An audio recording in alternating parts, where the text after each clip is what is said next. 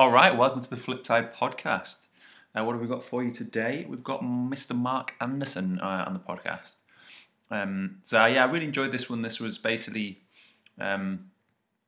trying to kind of unpack, I guess, both our kind of career paths so far. I guess mainly kind of in our 20s. Mark is, as you'll be able to tell, Mark is from Newcastle. So hopefully anyone that's not from Newcastle can still understand him. I did joke that I was going to have to put subtitles on this one. But hopefully he said he was on his best behaviour in terms of, really enunciating for you. But Mark's got an interesting story in that he's kind of from a working class background and kind of how, not that that's anything special in itself, but I mean how kind of his parents didn't want necessarily him to do the same career path that they have, and then now kind of he's actually come full circle and now he's running the family business. So the kind of irony of that is interesting. He's been, as we'll explain, he's been on a crazy career path. If you say it all together, it's, starting from the corporate IT world, going into like teaching, modelling. He was accidentally Chris Tarrant's publicist at one point. He was nearly a National Crime Agency officer. He's kind of gone down lots of different paths, which have kind of led him to develop certain skills and I guess just develop into the person that he is now. And it's quite a good comparison to my career as well, in the fact that we've both kind of, I started off in hospitality and have kind of gone full circle and have now hoping to run my own business within that industry. So I hope you enjoy this one. There's some funny stories on the way. Apologies, my audio is not great, but as I always say, progress over perfection and all. If you're listening on Apple Podcasts, subscribe, rate and review. And hit us up on the Flipside Pod Instagram. All right, let's get into it. Enjoy. Much love.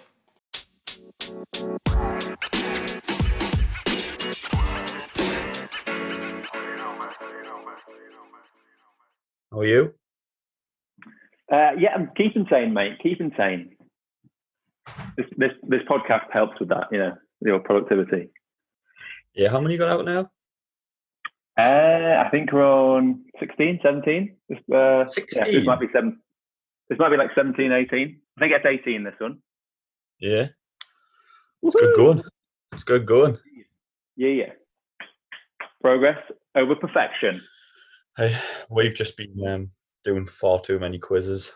I'm absolutely fed up with them. Oh, yeah. Tell me about it, yeah. They're good. It's good how you can keep them interesting, though. Like my last round, I just did like random objects and I just made people get a load of random objects and stuff. Have you done any of that? No. So I just shout I did one. Like biggest item of fruit, go. People just run to the screen with that. Your brother did one, you can share your screen. Yeah. It was curry or cack. So it was like an ultra zoomed in picture of either curry or poo. Oh my God. And before you zoomed out, you had to guess which it was. So that was an interesting one. Interessant. Yeah, man. So I guess what I wanted to talk about today was, I guess, kind of like the career path that you've taken, and I think it's interesting to see. I mean, you've like, obviously we'll go into it, but you've obviously done a number of things in your career, and I think I just wanted to kind of like have a chat about what you expected from your career, how you envisaged it going, how it's kind of changed and how your opinions changed, and also kind of like the pressures of kind of what you think as a kid is going to be your career. And so obviously, well, I guess we met we met at like Hewlett Packard. So we met. I was on my That was when I was placement your year. boss, wasn't it, Jamie? Say again? That was when I was your boss. You wish. So Mark was a graduate, so he finished his university degree, and I was like in the middle of mine on my placement. But in no way were you my boss. Technically, boss. As the ladder of the corporate world goes, I was one rung ahead of you. Technically, yeah. I took you under my wing. Although, did we start on the same day? No, I think you started a couple of months before me. Oh yeah. I was the early intake, I think. Yeah. Yeah. You came in with the masses, didn't you? Yeah. I think our biggest achievement maybe was getting the pool table banned. The pool table banning was a highlight of my time there. If only I'd have found the Excel spreadsheet that had recorded over 900 games. I don't think they needed to. I think they could just see us playing it non-stop. What average was it, like 9 games a day? We had 3 tournaments of 3. One in the morning, one at lunch, and one in the afternoon.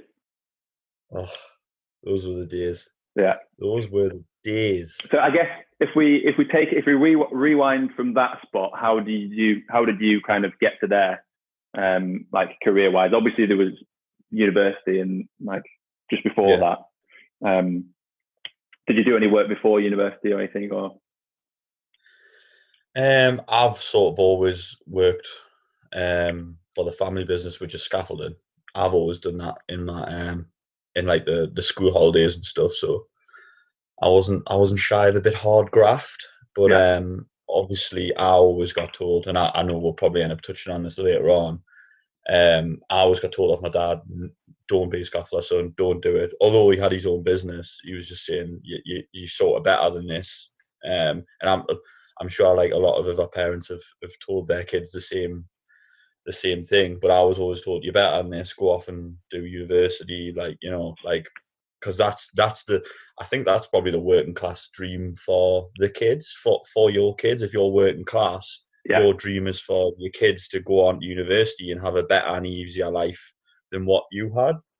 And I think that's obviously just the go-to thought process of how you achieve that. But yeah, I was obviously always in scaffolding, and I always sort of understood that side of things. But as with everyone, from my background in any way, I went to university, didn't really have anything in mind that I wanted to do, picked business and IT because, you know, it kind of fit what I was thinking about doing. Went to university, that was a bit of a drunken haze, got my 2-1 and then thought, what the hell do I do now? So kind of came out of university as the orphan children of a Great Recession. Not many jobs flying around, but I ended up working, getting a job about a year after I left at Hewlett Packard, which is where I met you. And I guess to touch on university in general, is that something that, like, how do you look back on it? I mean, obviously, like a lot of us look back on it and like you say, like a drunken haze. But is that something that you you might regret, I don't know, but like, is that something you regret doing, or what did you learn from that, or you glad you did that? From an entirely like, you know, hard skills, like, is this going to get you a job perspective? Like, I would, if I was advising my kids here, given my own experiences, so just simply coming from that perspective, I'd say, don't go to university unless you know what you want to do. You're doing university, you're doing law, you're doing something with like where at the end of it, you actually have a quantifiable skill in something. Yeah. Whereas what I did, because it was like quite a general area, and that general area I wasn't really that passionate about. I never like followed it up like outside of university. I never got those like little add-ons that really, I think now, especially in this environment, like you need those little add-ons to like be above the rest, you know, like to get that job in the corporate world that everyone's fighting for. I was never really, you know, passionate about, because I didn't really see sort of business and IT as like an actual thing that I had to develop. maybe. So, Like you were coming and getting theory because you did a similar thing to me, didn't you? Like, obviously, I'm interested to hear your thoughts about it. But you got a lot of theory stuff, but I never really thought much of it transferred to the real world. oh no, I mean, like I've said previously on the podcast, like I learned near on like nothing at university, Yeah, other than potentially the 3 weeks that I did my dissertation. yeah, But like, yeah, I think there was one lecturer who I went to the lectures because he was actually he'd had like experience in, but he had his own business. He's written his yeah. own book, and he's a really interesting guy. And he actually later on became one of my customers, which is really nice. But Oh yeah, other than that, like literally learned fuck all.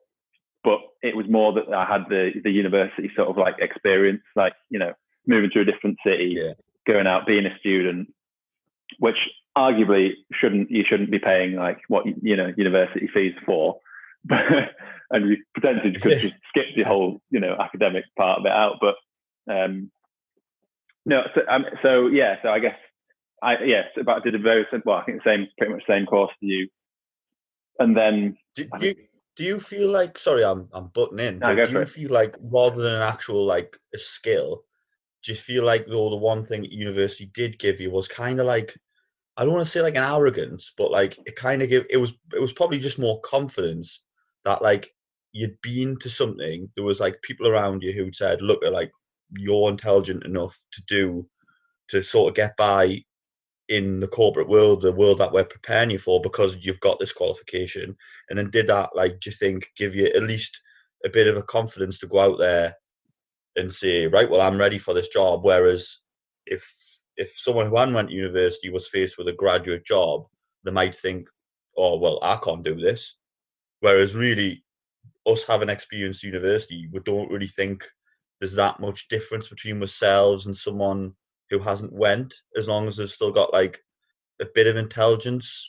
Do you know what I'm getting at? Like, Yeah, I know what you mean. um, I think you could also see it as a way of kind of getting from A to B, of kind of a hoop to jump through, and that like say if we really had wanted to be at in that corporate job when we met, we might have, like, say our friend Susie, who's been on the podcast previously, she wanted to be there. That's what she wanted to do.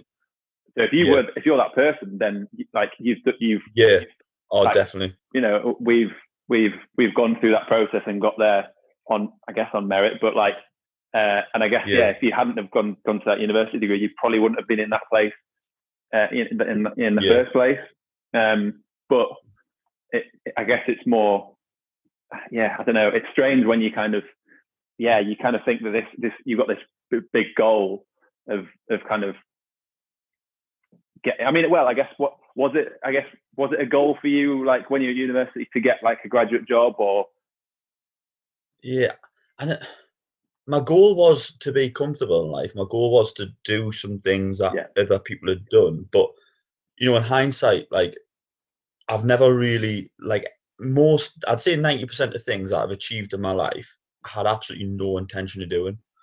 I've kind of just stumbled upon them. I've done it, and then I've reflected and I've said, well, that was good going, well done. Like, how did you do that? How did you get there? And a lot of the time when I look back, it's more just like because of the type of person like I feel like I am. Like I'll take a little opportunity here and there, and it's interesting as well. Like you mentioned about Susie, how she's been on before. Obviously, we both know Susie really well. And you mentioned that like that is what she wanted to do. And like when I think about it, like I thought, oh, I was going to go to university. I'm going to get this corporate job. And honestly, even given that we're coming through, call it naivety, even given that we're going through sort of a major recession, I thought once I come out of university, I was going to get a job in a big company, and within like 3 to 5 years, I was going to have the corner office. I was going to be on like yeah, 50, 60, 70 grand salary. Like, and that was it. Once you'd done university, you had those things that was your initiation. And as soon as you'd proven yourself, but it was just completely different. Like we're going to the corporate world. And as I said with Susie, she wanted to be there. That's what she wanted to do. So when you're in that corporate world, going for them jobs, and they do exist, the jobs for 50, 60K with the office and, the responsibilities, They well, do I guess you could exist, argue that that's where Susie is now. Do you know what I mean? Like, you know, looking yeah, on. well, yeah, exactly. That we know they exist because Susie's there, but like I was like for myself, and I can probably say the same for you. Me and you, neither of us wanted it. Once we'd experienced it a few months and realised it wasn't where I wanted to be, we were having to compete with people like Susie who wanted to be there. Yeah. And it's no competition, because if you want to do something and you want that lifestyle and you know you want to work for a big corporation and have everything that comes with that, like you're always going to be a better player at it. You're always going to do better than two lads, no matter how like good you are, intelligent you are. If you don't want to be there, you're not going to get what you want out of it. You're not going to get that end goal. You've got to want it. You've got to have it, and it's the same with everything. So I mean, obviously, a year into it, well, earlier than that, I think I sort of found that out, and it just so happened that I'd met you as a mate, and obviously we decided to. I knew you were leaving a year after, and to be perfectly honest, half of us used the fact that you were leaving as an excuse to sort of bail out myself, because I didn't really want to do it. Yeah. And obviously, I just mentioned that you were on the internship, which only lasted a year in itself, whereas I had a full-time graduate job there, which could have potentially went on forever. But luckily, in hindsight, reflecting on that, like I got out when I did. Yeah. And I guess, so I mean, I'm kind of like asking this question, kind of knowing, well, because obviously I was in the same position. But I guess was there anything that you were just like, oh, like, can you put your finger on like why the kind of corporate world wasn't for you? Or do you think it was just like, like you just like, oh, this, this, because obviously we could have, it's not necessarily the corporate world, is it? I mean, we could have kind of gone, oh, like, right, let's go and, set up our own IT company, or, like, yeah. I guess we just I guess we realized that wasn't our real kind of passion in life.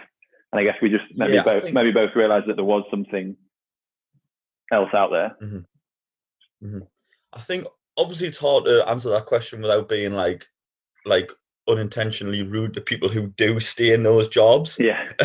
Well, from my perspective, it is like, because after a year being there, my whole mantra about it was like, why the hell would anyone want to stay? It's an absolute prison. Like for me, I'd rather have just, the money didn't, the extra whatever, when you start off, the extra 5-10 grand you get compared to someone who might be, doing something they love but for a really low wage. Like, I'll make an example. If you love horses and there's a job going looking after sick horses, but it only pays 10-15 grand, I'd much rather be doing that job than, for an extra 10 grand on top of that, be doing sort of what we did. Yeah. From like, looking around, and it's obviously the sort of people that you're competing with, I don't know what to say. Maybe they're sort of built for it, but for me, it just seemed like I was going in and working for someone who I've never known, I've never met. They live in a foreign land, as far as HP was considered. As far as HP went, and I just the whole culture of it just wasn't for me. I don't know. Did you have a sort of similar? I'm finding it difficult to vocalize sort of what it was and put my finger on it. But I mean, the one word that keeps bringing up into mind is like culture. Yeah, no, I'm the same. It is quite difficult to kind of put your finger on like why, but it is that whole kind of corporate lifestyle where you kind of, I think I mean, like say our friend Susie, she's embraced it and then she enjoys it. But like, I think we quickly, realized that, I think that whole big company culture, you might have a direct boss that's in the same office as you might not, but kind of who are you working for? Like, what are you working for? I mean, like in terms of freedom, like you're moving at the pace of the giant corporate structure. You've got to abide by the rules of that giant corporate structure, because they don't want to upset anyone. They don't want to like rock any boats. They've got their massive government contracts, and at that point, you're just helping them keep them. You're just helping them turn that money over, maintain contracts that are making them, plenty of money. I'll say making them plenty of money, but that doesn't say that the company was making plenty of money in itself, profit-wise. I think revenue, they were turning over plenty, but from what I could see, the way the company was ran, it was there's an expression, cutting the fat. I think there was a hell of a lot of fat there. There was it was low productivity. There was probably around 3 or 4 people doing the jobs of one person, but we've always had our suspicions that the employment of graduates there came hand in hand with having government contracts. And I know I've said this a few times, and I've always thought that the mass employment at the time of people who weren't really doing much, who didn't really need to do much, was sort of a government kickback. I've always had my suspicions. I'd cause a conspiracy theorist or whatever, but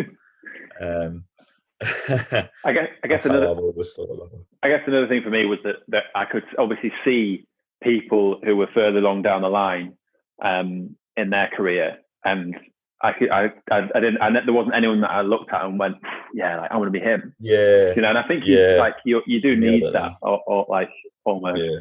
Although there was no sort of motivation. There was no one who you're like, I want his life in 20 years' time. Yeah. There was no one who I was like, yeah, he's doing it well, him. Like, if I'm like him in 20 years' time, like, I'll be happy.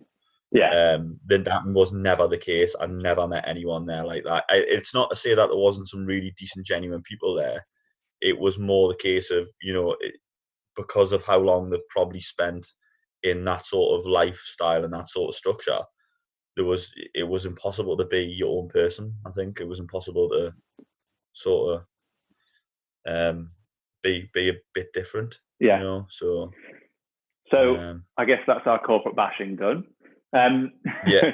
So I guess we I guess that's us never getting a job in HP or the corporate world again. I mean, that's a good job we don't want one. I guess So after that, I guess the next step is that we both went traveling, didn't we? So yeah, because you were in. Did you go to Australia first, and then I met you in Thailand? Is that right? Yeah, I did a quick zip around Australia. I quit, but I'd like sort of lined up another job. Didn't actually pan out the way I thought it would, but yeah, I mean, I'd lined up another job that was meant to be starting in September. And then, I went off to Australia. I waited for you to finish because you were obviously a month later than me in terms of finishing. I think I better mention that when I decided I was leaving HP, when you first joined HP, you got, was it a £3,000? Yeah, it was a £3,000 golden handshake. But if you're left within the first year, you had to pay back a proportion of that. So I handed in my notice. So the day I left was the day my year was up. So yeah, I went off to Australia by myself, hung around for yourself, and then we met in Thailand. Yeah. I think we met in Bangkok. I did Cambodia. Yeah. And then we met in Thailand. Yeah, and then because we did like a month around Thailand, which was a lot of fun. So I guess what was your because you said you had a job lined up. What was that, or did that not work out? That one didn't work out. Well, it did work out. Long story really, but I applied for something that I actually thought I would be really good at. It was something called, at the time, I mean, it's still going now, called the NCA. It was set up by the government because at the time there'd been a lot of sort of terrorist attacks, and it was kind of like the UK answer to like the FBI sort of thing, like a sort of comparison. And I thought I'd be really good at that sort of job. So I applied for an intelligence role. I passed that and I got that, and then I asked us if I wanted to go for an interview for a officer. So that would like be sort of getting your warrant card. It wouldn't just be in like an office. It would be, going along and like basically being on the streets.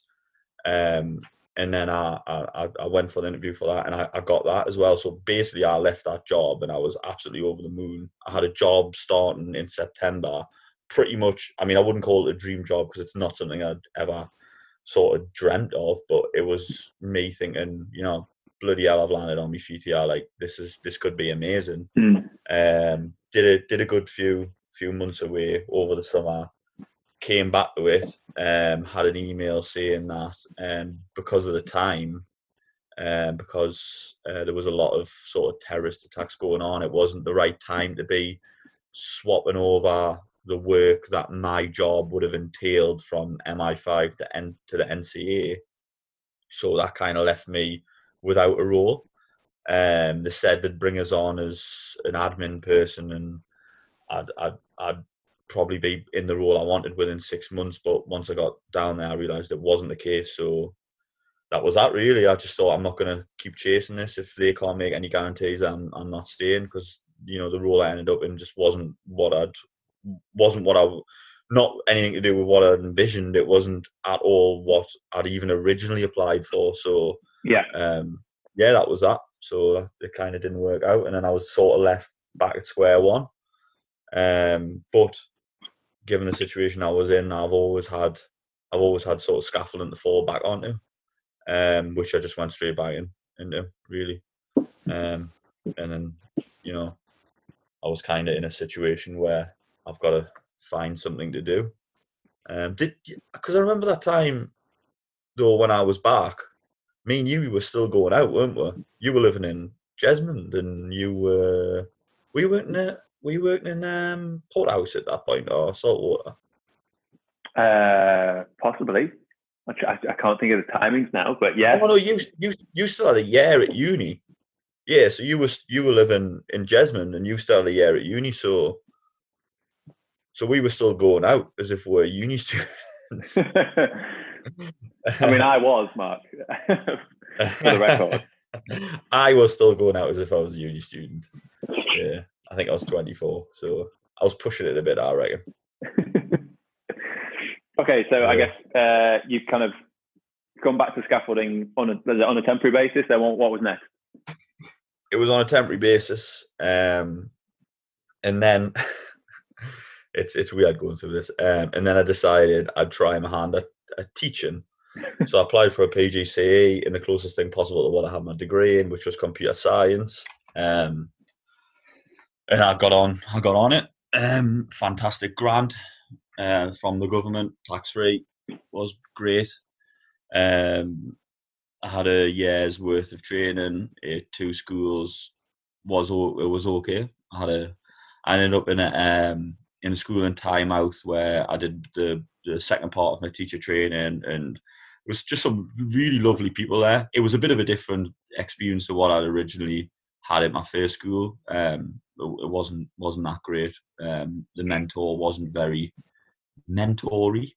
But then by the time I got my second school, it was a completely opposite, flipped it on its head. Like, my mentor was absolutely fantastic, like really inspiring. Like she was very anti-culture. She was like, didn't really go for the whole, like, you know, sometimes you get like an environment where it's quite bitchy in schools, and, you know, she was very much a sort of shield for all that for me, where, you know, she would sort of stop any sort of impact from, you know, I don't know. There's just always been a culture in schools where there's bitchiness all around, and people sort of backstabbing in a really weird way. Like, the government's got like people really turning on each other a lot of the time. And to be perfectly honest, I had every intention of staying on in teaching. There was a job going at the school I was at, and then this teacher, who was fantastic, decided that she was going back to Bermuda to teach.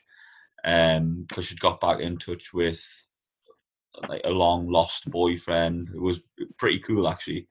And then that was that really. I just thought, I don't really want this job anymore. It was under someone who I didn't really respect, and then it was back to scaffolding, which is pretty much where I've been since. So had you seen like you'd not see a future in teaching, or was it? I mean, do you think if that person had stayed on, you might actually be still doing it, or? Yeah, the only problem I ever had with teaching, well, there was a lot of the paperwork that I didn't really appreciate, but the only real issue I had was like the culture at schools. Like I think beyond a lot of our industries, I think it's really important the people you have around you Yeah, in that sort of environment. Like who is your superior, who's your line manager, who's going to guide you through this, like because they're either going to set you up as someone who basically just takes takes all the shit off people, like they're going to set you up as someone who is a slave to the rules of of schools, where they're basically saying you've got to do this amount of extra work and you've got to work through your summer holidays, and you've got to do this amount of extra curricular, and she was someone who was like, look, at like you're here to teach, and that's all I sort of expect of you. If you want to do anything extra, that's up to you. yeah. And it was obviously quite refreshing to have that from someone in that sort of industry. So I'm more than likely would have stayed in it, and I would have probably found my feet, but I don't think it was to be at that time in my life. Have you got any stories that you're willing to share from that time in your life, or are they not acceptable for the public eye? Definitely not. No. Just little daft things, like, well, not definitely not, just little daft things, like in my first school there was a couple of kids who just were not. I mean, it was a bit of a rough school. I'm not going to say the school that I was teaching in,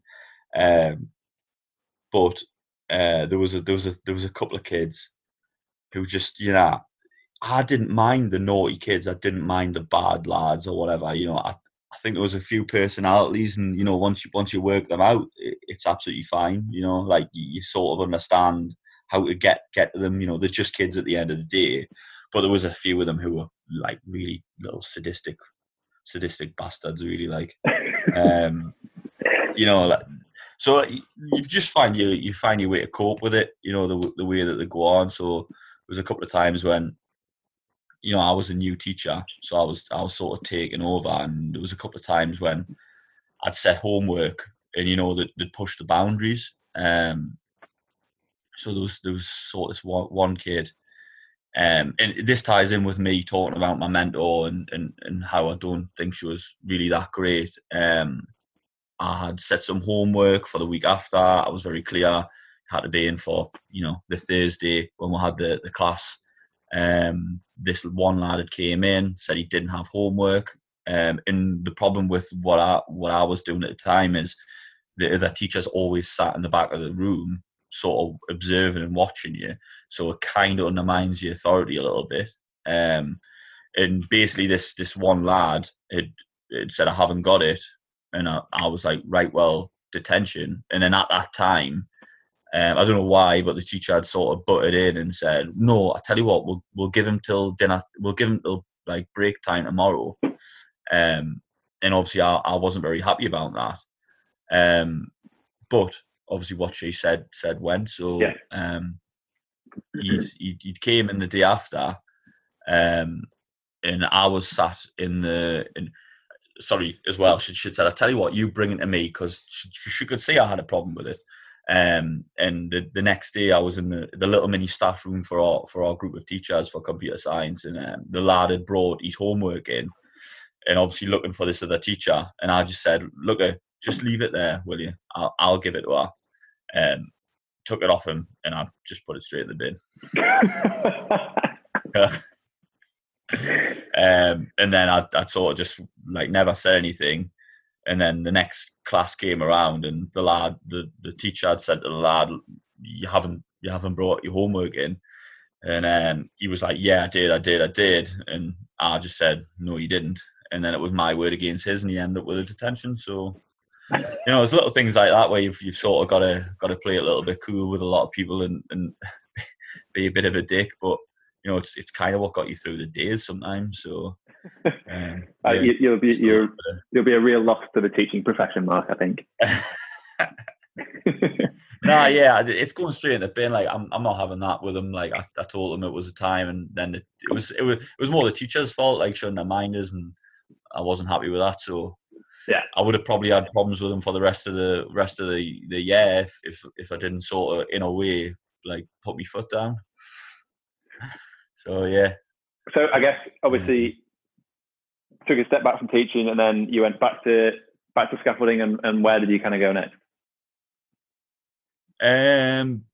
I've pretty much been scaffolding ever since. My time in teaching actually has done us a great service in the scaffold industry, because sometimes there's a lot of very childlike mentalities out there, and you've got to sort of motivate or deal with or just pretty much put up with a lot of shit. So it's kind of worked out that way. You put up with a lot of shit though, don't you, Jamie? Your time as a waiter and as a general manager. That's very true. Yeah, he has to deal with all sorts of characters from all walks of life. Yeah, I remember you telling us a few stories, and I've always thought, like, I don't know how I would deal with that sort of the customer's always right situation. Yeah, I mean, I get the customer, like, you should always make the customer think that they're right. At the very, I think that's people come back to that one, but even that's, it can be extremely difficult. I guess, come on, Jamie, tell us a story. This is what I didn't have one lined up. You did well, yeah, but you've got stories about when you've had to deal with people, and not just about you doing anything particular, but how specific people have been with you. I always loved hearing a GM story. Well, I mean, an easy one that comes to mind is one lady who just wanted specific seats and just wouldn't take no for an answer. Because I mean, like, for anyone that's not been, like, saltwater fish companies, it's got 19 seats. There's only 9 stools sitting around the counter, so you get to watch the chefs prepare the food. And I basically had, and so there's no, so we take reservations, but we have a kind of policy that we don't guarantee certain seats, which is it can be really difficult to manage at times. So basically, we had a VIP coming in who always sat on the end. And like in most restaurants, you have to kind of give. Can you name names with VIPs or? No, I won't. I won't. I won't. Okay. You wouldn't want anyone to listen to this and know that they were actually being called a VIP, or?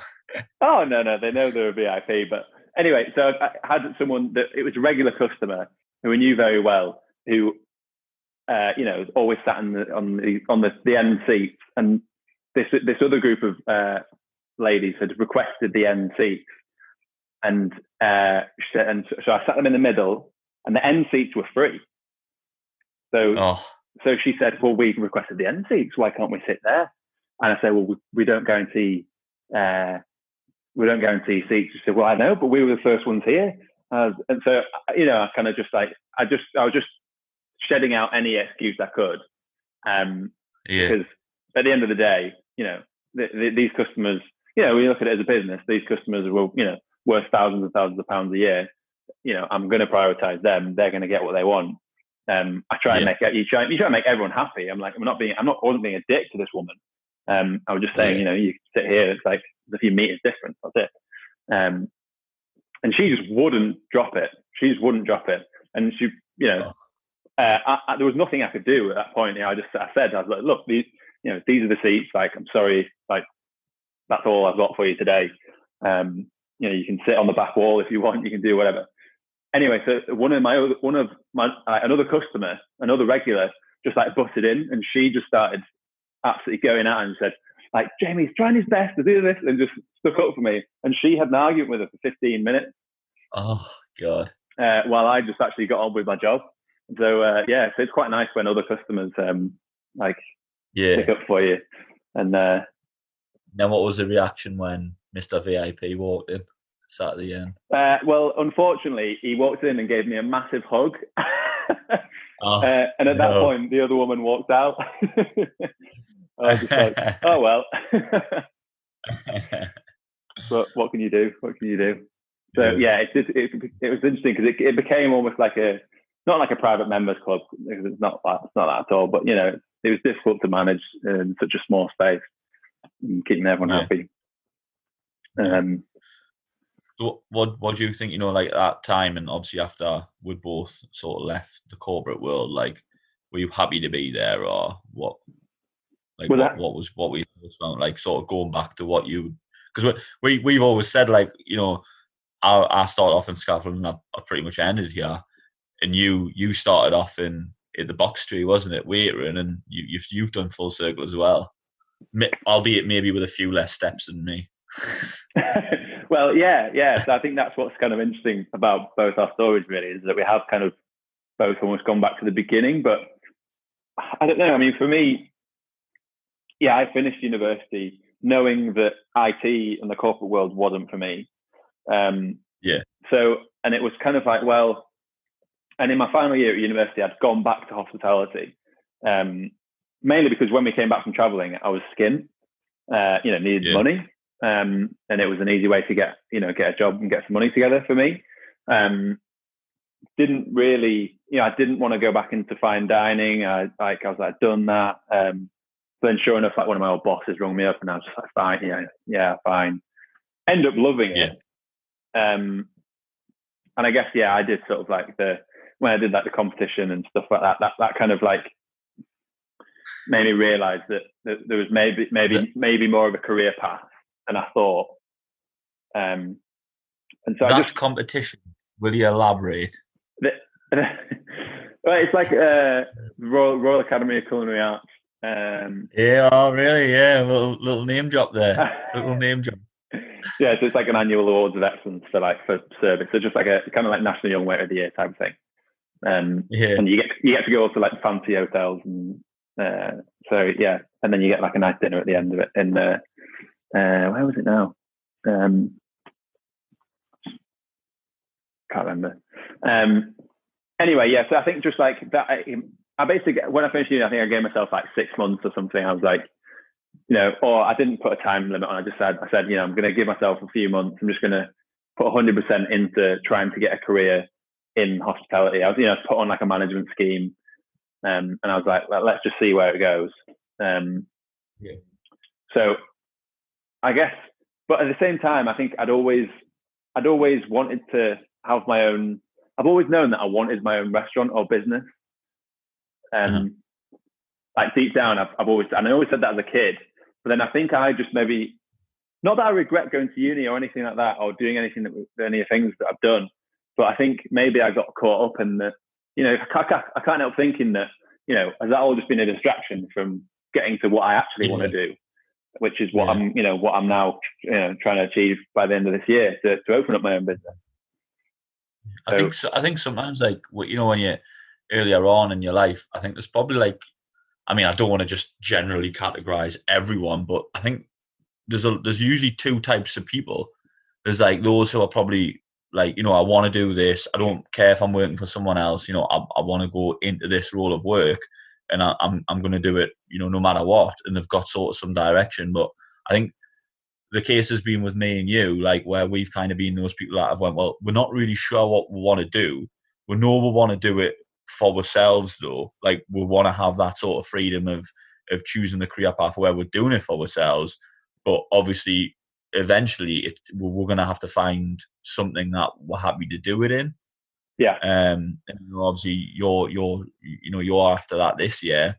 And we've discussed, I think, it's probably one of the, contrary to what people maybe think, it's one of the best times to start up a restaurant for yourself. Like, I think people are loving the sort of individuality. I think big restaurant chains, for the most part, are pretty much dying on the feet, because, when no matter what, you could go to your little personal cafe, spend 40 quid on a night out, and really feel like you've been looked after by someone who owns the cafe or the restaurant.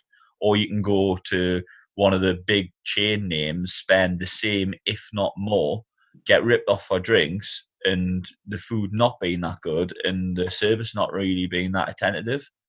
So I honestly think that coming out of this, I know you've obviously done your market research, right? So you'll know more than me, but you're probably you're in a good position to sort of get there. I mean, what do you think? Do you think this time next year you'll be a millionaire, or? I won't quite get but yeah, I mean, who knows?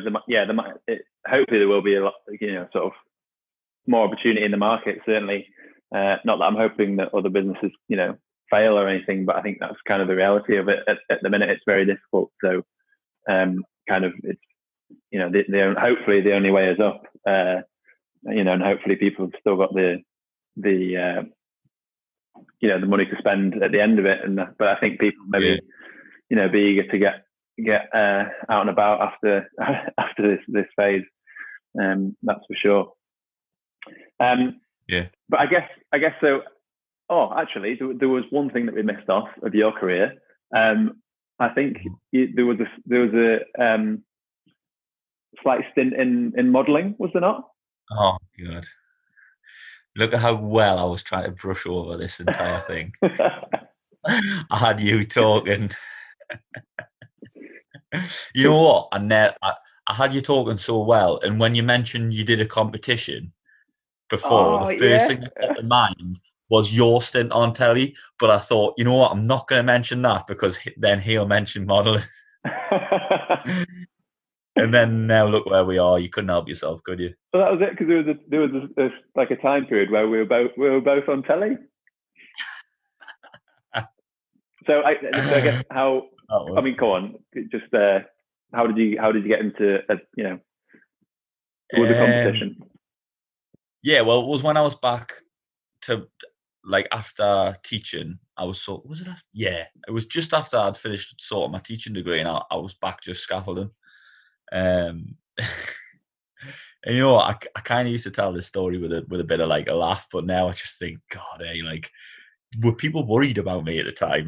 Were they entering us into these sort of things to try and show us that there was more to life? My mom entered us into a hot bods competition on ITV through Lorraine Kelly. As a joke, as a laugh, because I was working on site one time, and she was like, "Oh, you coming around for tea?" Because I moved out at the time, and I was like, "Yeah," and she was like, "Oh yeah, by the way, I've entered you into this hot bods competition," and I was like, "Mom, that is weird, but okay." And then I literally thought nothing else of it. And then next thing I know, how did it come about again? Who told us? Next thing I know, that they just says, "Will you go up to Glasgow?" So I was in Glasgow doing just the cringiest stuff. It's all for telly. So there's about 20 of us.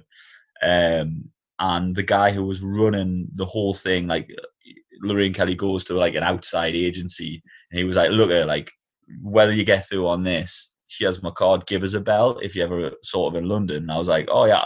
I was flattered, to be honest. I was like, "Look, I've never thought about this in my life, but I appreciate what you're saying.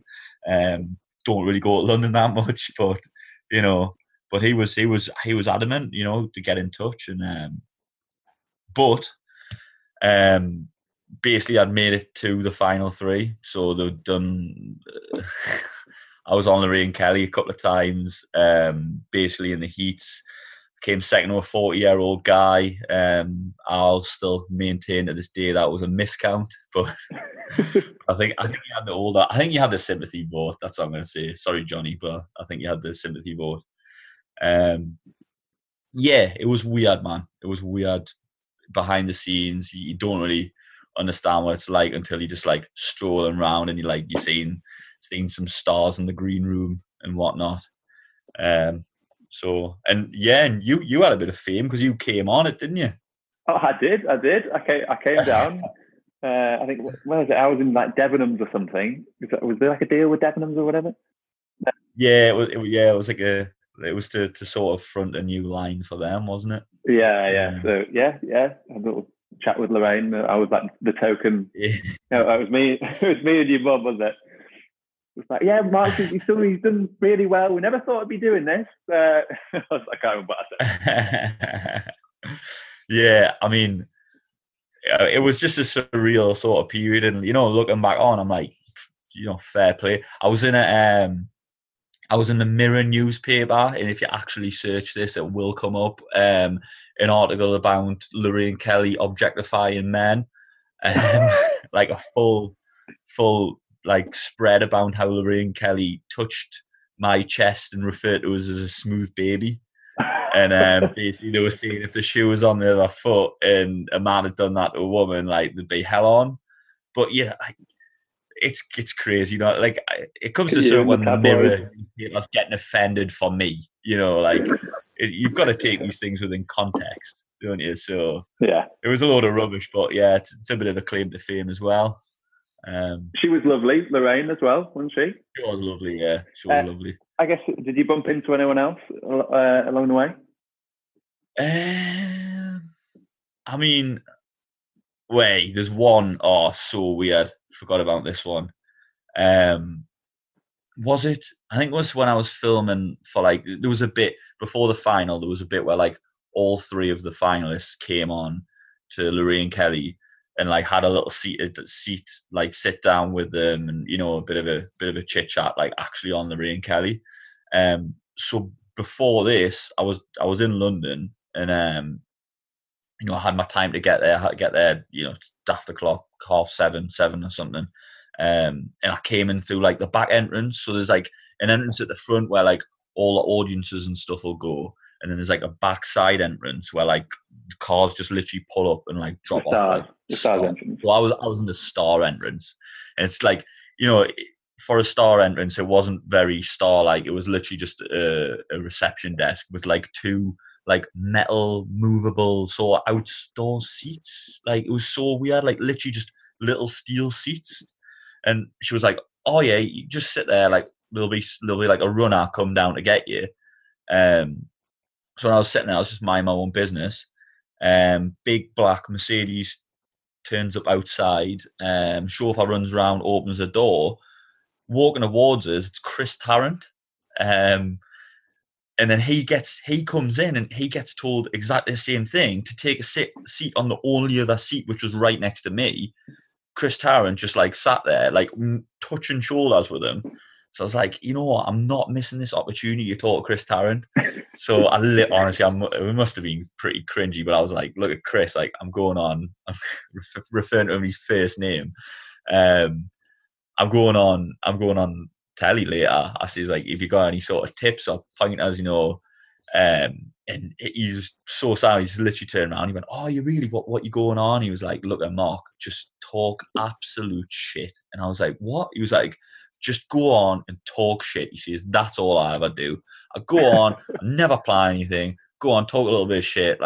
You'll be fine." And he starts to ask us what's going on. We'll get proper into this conversation. We're both sat there 10 minutes. He's dead interested in everything that's happened. I literally didn't think that he was really going to give us a time of day. And then obviously they told me a runner was coming down. A runner came down, went to Chris Tarrant and went, "Chris, we're ready for you now. Do you want to come with me?" And then the runner who came down, looked at me to verify as if "Are you coming as well?" And went "Come on then, let's go, you two." And I was like, okay, obviously thinking that she was going to drop me off where I was going and Chris was going to go somewhere else. But we went upstairs and I get put in this executive suite behind the scenes with Chris Tarrant. And then the door gets closed behind us, and I'm in one of these rooms, a dressing room, just me, Chris Tarrant, and a plate of croissants and fruit. So Chris points to a seat and just as if to say, "Make yourself comfortable." So I wasn't questioning any of this. I just sat down. I just think, "Oh, me and Chris Tarrant are sharing a room now." He sits us down in this, he sits down next to us and we'll continue on the conversation. So I'm eating Chris Tarrant's croissants. He's like cracking on about, I think he was promoting these trains, you know, Chris Tarrant by train or whatever. He was promoting that. So he was telling us all about his show. And like time was ticking by, and I was like, no one's told us to do anything. I was getting, you know, it was getting weird. Like I was in this shut off room, and about 10 minutes after that, and I must have, you know, it must have been 20 minutes before I was meant to be on. Like the door burst open, and this runner woman comes straight back in, and she's like, "Are you Mark Anderson?" I'm like, "Yeah, yeah." And she's like, "Well, you're on the wrong floor. This is Good Morning Britain. You need to go to Lorraine Kelly's. There's like an ITV-wide search for you." And I was like, "Well, I was just I got told to come here." And she was like, "Oh, well, I thought you were Chris Tarrant's publicist. Sorry, I've got to add in the meantime, before this happened, the producer for Chris Tarrant's show came in, sat on the chair opposite her, was running through the questions with Chris Tarrant of what she was going to ask. And then she was looking at me as sort of like his public relations guy and asking if that question was okay. So I'm sat here just nodding along, agreeing that these questions are okay for them to ask him during this like interview on telly. And she left and nothing was said. So obviously this lasses came down for us, and Chris was like, you know, get yourself away. You know, got a few selfies with him and stuff. And ended up back up onto my floor and literally got changed and got pushed out on nothing, just stumbled in to this like TV audience of like 1 million people and didn't even know what I was talking about. So yeah, that was a bit mad. It was a crazy one. Chris Tarrant never say, "Oh no, he's not my like publicist" or something like? Did he? Like, never questioned. He definitely knew that they were treating me as his publicist, and I was going along with it. He was going along with it, and like I'm not going to start arguing with Chris Tarrant. You know, like at the end of the day, like he knows. So yeah, he never said anything. So I mean, if you could have actually, we're obviously talking about career paths. You could have actually just continued on as you might have become Chris Tarrant's publicist. As Chris Tarrant's PA. It would have been an interesting job. Like it would have been amazing. But yeah, I had to come back up north. Had to get my feet back to the ground. So I guess come back to so back to reality, back to scaffolding. That was off on a bit of a tangent, weird story, but yeah. So I guess, and the career, you didn't pursue the career path of being a model. No, not for me. You know what? I feel for them because the amount of reject. Because obviously beyond that, like I did like sort of sign for like a model company, but you're literally like I couldn't do that job. Like I'll scaffold all day. Like literally the amount of rejection like I had to deal with on a day-to-day basis for no reason, like absolutely no reason. Like obviously there's people in the industry that think you've got a certain look that them people might want, and then they send you to the casting for whatever they think you're going to be good for, and then obviously you're lined up against X amount of people who are all professionals and know exactly what to do. And it's just rejection after rejection. And I think I did it about twice. I did it about 2 days, and then they were like, "Look, this is normal." And I was like, "Yeah, but it's not really for me." Yeah. So let's come back home. But it was a good experience, you know. These things. Well, that's it. I think these things are good experiences. You know, obviously, a bit of fun, but I think you can learn so much from just doing stuff like that. At least you realize that you don't want to do it at the very, very least. You've at least learned one thing. So I guess I think at that point in my life as well, I was sort of, you know, there's people around us willing us on to keep doing it, but I'd matured enough as a person to say, look, this isn't for me. Like I'm not going to be happy doing it. Like this people, and it ties back in no matter what we do straight away. You know, with the experience I had at HP, where like, you know, you're competing with people who want to do that job.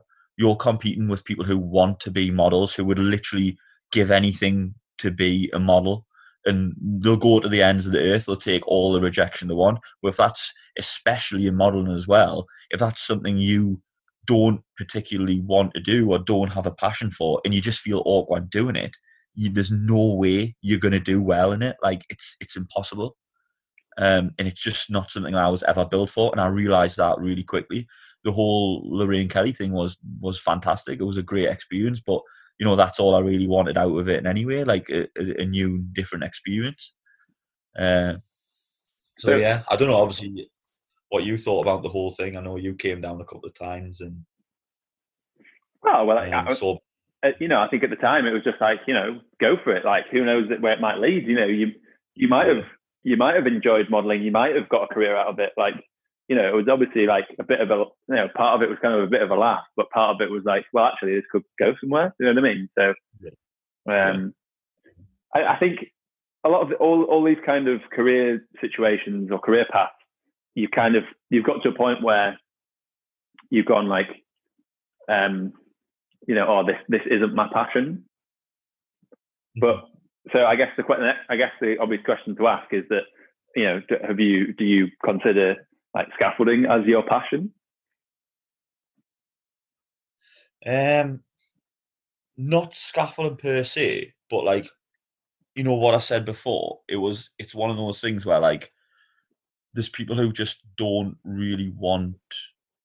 I think now I've understand that, like, your work doesn't necessarily have to be its passion. But what I would say in terms of passion that I am passionate about is just doing well, like across the board. Like anything I do, I think my passion is just competitiveness. Yeah. Like anything I want to do, if I decide I want to do it, it's like, right, well, where can I take the next step? So scaffolding, it's not with it being like a family business, like at the time, my dad, he's had an absolute skin full of scaffolding, and you'll tell you himself, like, I came in and he said a lot of times, like, I reinvigorated the company, took it down a different direction that he's really proud of. So like basically now it's been a case of, right, well, this necessarily isn't my passion, but it doesn't mean I can't be passionate about what I'm doing. Like it's just as much my baby as it is my dad's now. It's sort of like a legacy. Like, where can I take it, given the experience that I've had at university, in even the modeling stuff, it's daft, but a lot of the stuff that I did there ties in. I deal way better with rejection. I deal better with other people's opinions on us. I'm not afraid to walk into a room and ask someone if they've got any work going. There's all sort of things that, like soft skills that, like, now I'm 29, I've developed because of that sort of progress that I've made just in different, like, sort of like industries, and like that's where I've sort of got to now. Before we get on to anything like that, though, I want to hear about your little brush with TV stardom.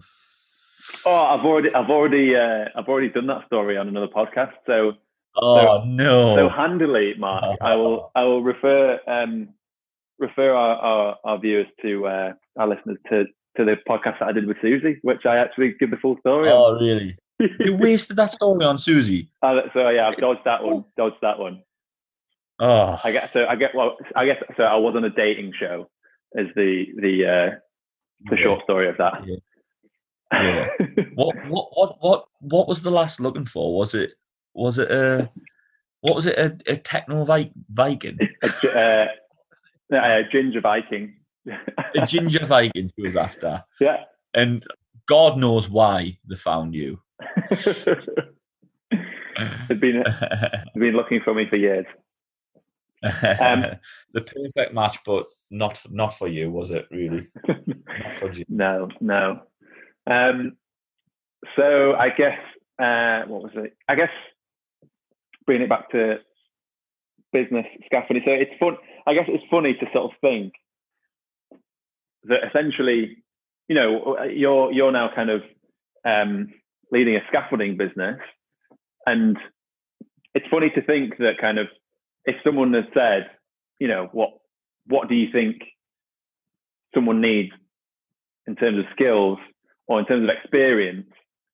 Say if you were going to employ someone for your job, Yeah. And you go, right, well, what kind of person are we going to look for? I reckon they probably, they want university degree, experience in teaching, modelling, Yeah. IT. Do you know what I mean? Yeah. And obviously scaffolding. Well, like I say though, like the teaching ties in because when you're teaching, you learn how to deal with like different personalities, and it ties in perfectly. And it's the same with everything you've done. You can find some sort of soft skill like that. That part of your life has helped you perfect, and then you sort of like employ it elsewhere. So, you mentioned about especially like would I have said that this is what I would have been doing? Well, because of say what my parents have said, they thought that like what they were doing was an undesirable industry, like something that they wanted to see like parents always want to see the kids do better than them. I think that's it's been fantastic, and I can see why parents have done it. And I couldn't sit here and say if I was in their situation I would have done any different. You always want to be trying to spur your kids on to do like better than you, to go further. But I think we've got now to the point where like our generation, they got a nasty shock when they went into the workplace being told that they could pretty much achieve anything that they want. And when they found out that that wasn't the case, we both thought we'll have corner office, 60, 70 grand, corporate lifestyle, loads of money, having whatever we want. But that is just not the case. You don't just get a degree and walk into these places and, you're Mr. Fantastic. Like, we've learned that now. And I think, obviously I'll get your opinion on this, but what's made the whole scenario worse is social media. People, where parents have told, well, we can achieve anything we want, which is fair enough on its own. But then when you mix that in with social media and people are looking at Instagram and Facebook and other people that they've got from school are only ever posting their achievements and what they're doing well, and you're thinking, well, they're doing it, like I should be there. I think it's just I think it's been one of the problems with mental health. I think people thinking that they were going to achieve everything. There was no realism there. And I know I sound like, a bit of a depressive here and saying what I'm saying, but I just think our generation needed a dose of realism. I don't know whether that's, what you thought, but that's certainly what I've got from the whole, looking back on our generation, what we're expecting to what we managed to get. Yeah. I think it's very. I guess it's always going to be difficult to manage expectations at a young age. Like I remember as a kid, it was I want to be a millionaire by the time I'm 30. Yeah, there's still hope. Yeah. But like, and it's not that I've grown up and gone, oh, that's not the reality. That's not the realistic. I mean, partly that. Don't get me wrong. I'm not saying I could be a millionaire if I wanted to, or anything like that. But I think, certainly reality does. I mean, possibly like university degrees, the sort of the value of them maybe kind of dropped a lot in the last in a sort of generation, maybe. But at the same time, then if you don't have one, then maybe you're not quite. It depends what kind of job you're going for, I guess. But I think the main thing that we can both draw from this is probably that everything I've done, everything you've done, we've definitely learned from it. And I don't think, I'll get your opinion, but like, I don't regret any decision. I don't regret any decision I've made, but I don't regret, going down any path that I have. And I don't think, and I kind of going back to kind of what we said earlier about, yes, I started off in hospitality. Yes, you started off in scaffolding, but I don't think we'd be the people that we are or be in a position to take on the job in the same way that we are doing if we hadn't have had these experiences. Yeah, I think it's like perspective changing. I think university, and I think it gets you out of your it gets you out of your own backyard. Like, I know obviously Yeah. you moved from, Keighley up to Newcastle, so you went a lot further than me. But just meeting people like yourself, those people in my like fit in like university, like who I've met, like who sometimes when you're from an especially sort of working class background like myself, like sometimes you like feel like that's your bubble, and there's no way of being mobile and getting. And I think that's the sort of problem with a lot of like working class lads. I think like they've got so much promise and so much potential, but they just sort of think of themselves like, well, this is who I am. Like, there's no getting out of this. This is the trap. This is the working class trap. I can't. There's no social mobility for us to end up doing over there, because that's just like a pipe dream. And if you, that's a good thing about university, is it gets you mixing in with all these different people from different backgrounds, and you realize they're not that different. They've just had a bit of a different upbringing. It doesn't make them any better than you. And I think that's kind of what helps, like it sort of like moves you into a different cohort of people. Because you're quite middle class, aren't you, Jamie? I guess we wouldn't have met if it wasn't for these experiences. So. You just got like a family of doctors. Well, yeah. I mean, I guess they never told me not to be a doctor, but I just chose to take a different path. Yeah. I just basically I wasn't good at science at school, so just like. But you've got the personable skills of a doctor, haven't you? You've definitely they've definitely rubbed off on you from your parents. Maybe. Good at dealing with people. I guess you've got to deal with working class people like yourself, is what I'm trying to get on with. Oh, I see. Yeah.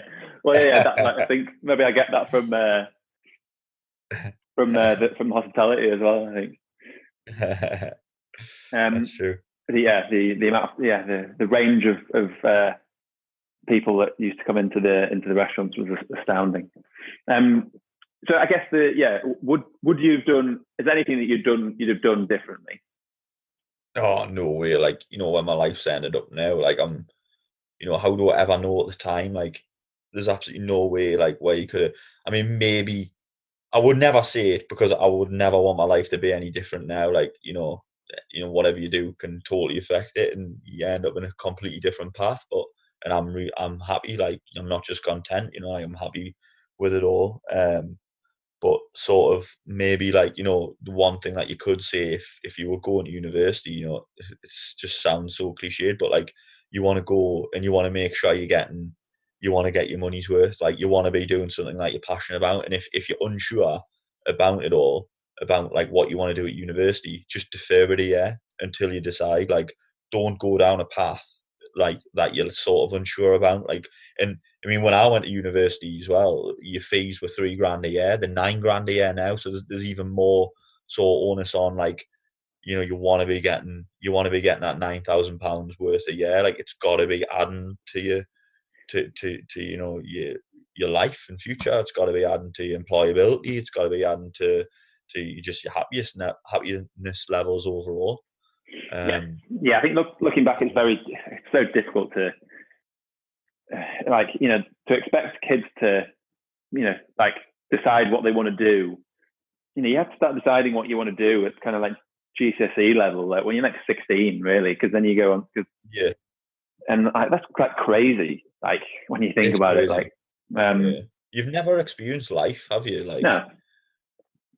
And I think there's some people that maybe like say like be really good at science, and then you can go on to do medicine, etc., etc. And I think some people are comfortable going down that path. But I think really like your 20s should just be like just going down as many different paths as you can to see what's like what works for you, what doesn't. And at the end of those paths, like it's just as like effective. It's just as like as enriching for your life if you get to the end of the path and you're like, or you get down a path and you go, I don't want to do this. Like it adds just as much. Like, well, maybe not just as much, but it still adds something if you go down a path and you decide, you tick something off and you go, right, don't want to do that, and I don't want to do anything that involves that sort of thing. You know, like straight away when we went to HP, we decided not only didn't want to work at HP, we didn't want to work in a corporate structure. That wasn't right for us. So like straight away, you know, I always think of it as like a little game of Guess Who. You know, like straight away you start knocking down all the little characters that are like corporate, like they're, you know, like, did your person go to like work in a corporate structure or work in a big multinational company? Like, you knock all them down. That's not what you want. So then what do you move on to there? Like what passes the left standing up for you to take a crack at? And then at the end we've got Mark Anderson with the lead piping. Hey. That's it. Definitely. That's it. Nailed it. All right, well, I think that's probably a good place to end it on. Yeah, I reckon so. I think we've done all the monthly chat in one, haven't we? At the minute, this is all we're getting. Yeah, exactly. I guess I forgot to say at the start of this that I'm going to have to release like a whole new podcast for this episode with subtitles. Oh, all right, yeah. You know what? This is me on my best behaviour as well, like in terms of words, in terms of swearing, in terms of, because my brother does a podcast and someone called him out for swearing too much. Well, I get the same the other week. Yeah. In his defence though, like me and my brother would do speak quite similar, and we sometimes use a swear word as like a comma. You know, when you're trying to think of the word rather than going, you go like fuck or like yeah, fuck, yeah, you know, fucking yeah. It's kind of like fucking, and you put it in. It's like a comma, like it sort of smooths over that like little stop when I'm trying to think, and you know. But anyway, yeah, you don't need to put subtitles, I don't think. Nah, I'm only joking, mate. I wouldn't go through all the effort. Yeah. If people understand you, they understand you. If not, then yeah. It is what it is. Yeah, I mean, if people understand us, they can enrich their lives. If they don't, well, it's them who are missing out. Go on a languages course, Geordie languages course. Right, right, cool, man. Well, thanks very much for coming on. Talking to you. Yeah. Nice talking to you. Yeah, be in touch, mate. Stay safe out there. Always a pleasure. Cheers, mate. Cheers, mate. Bye.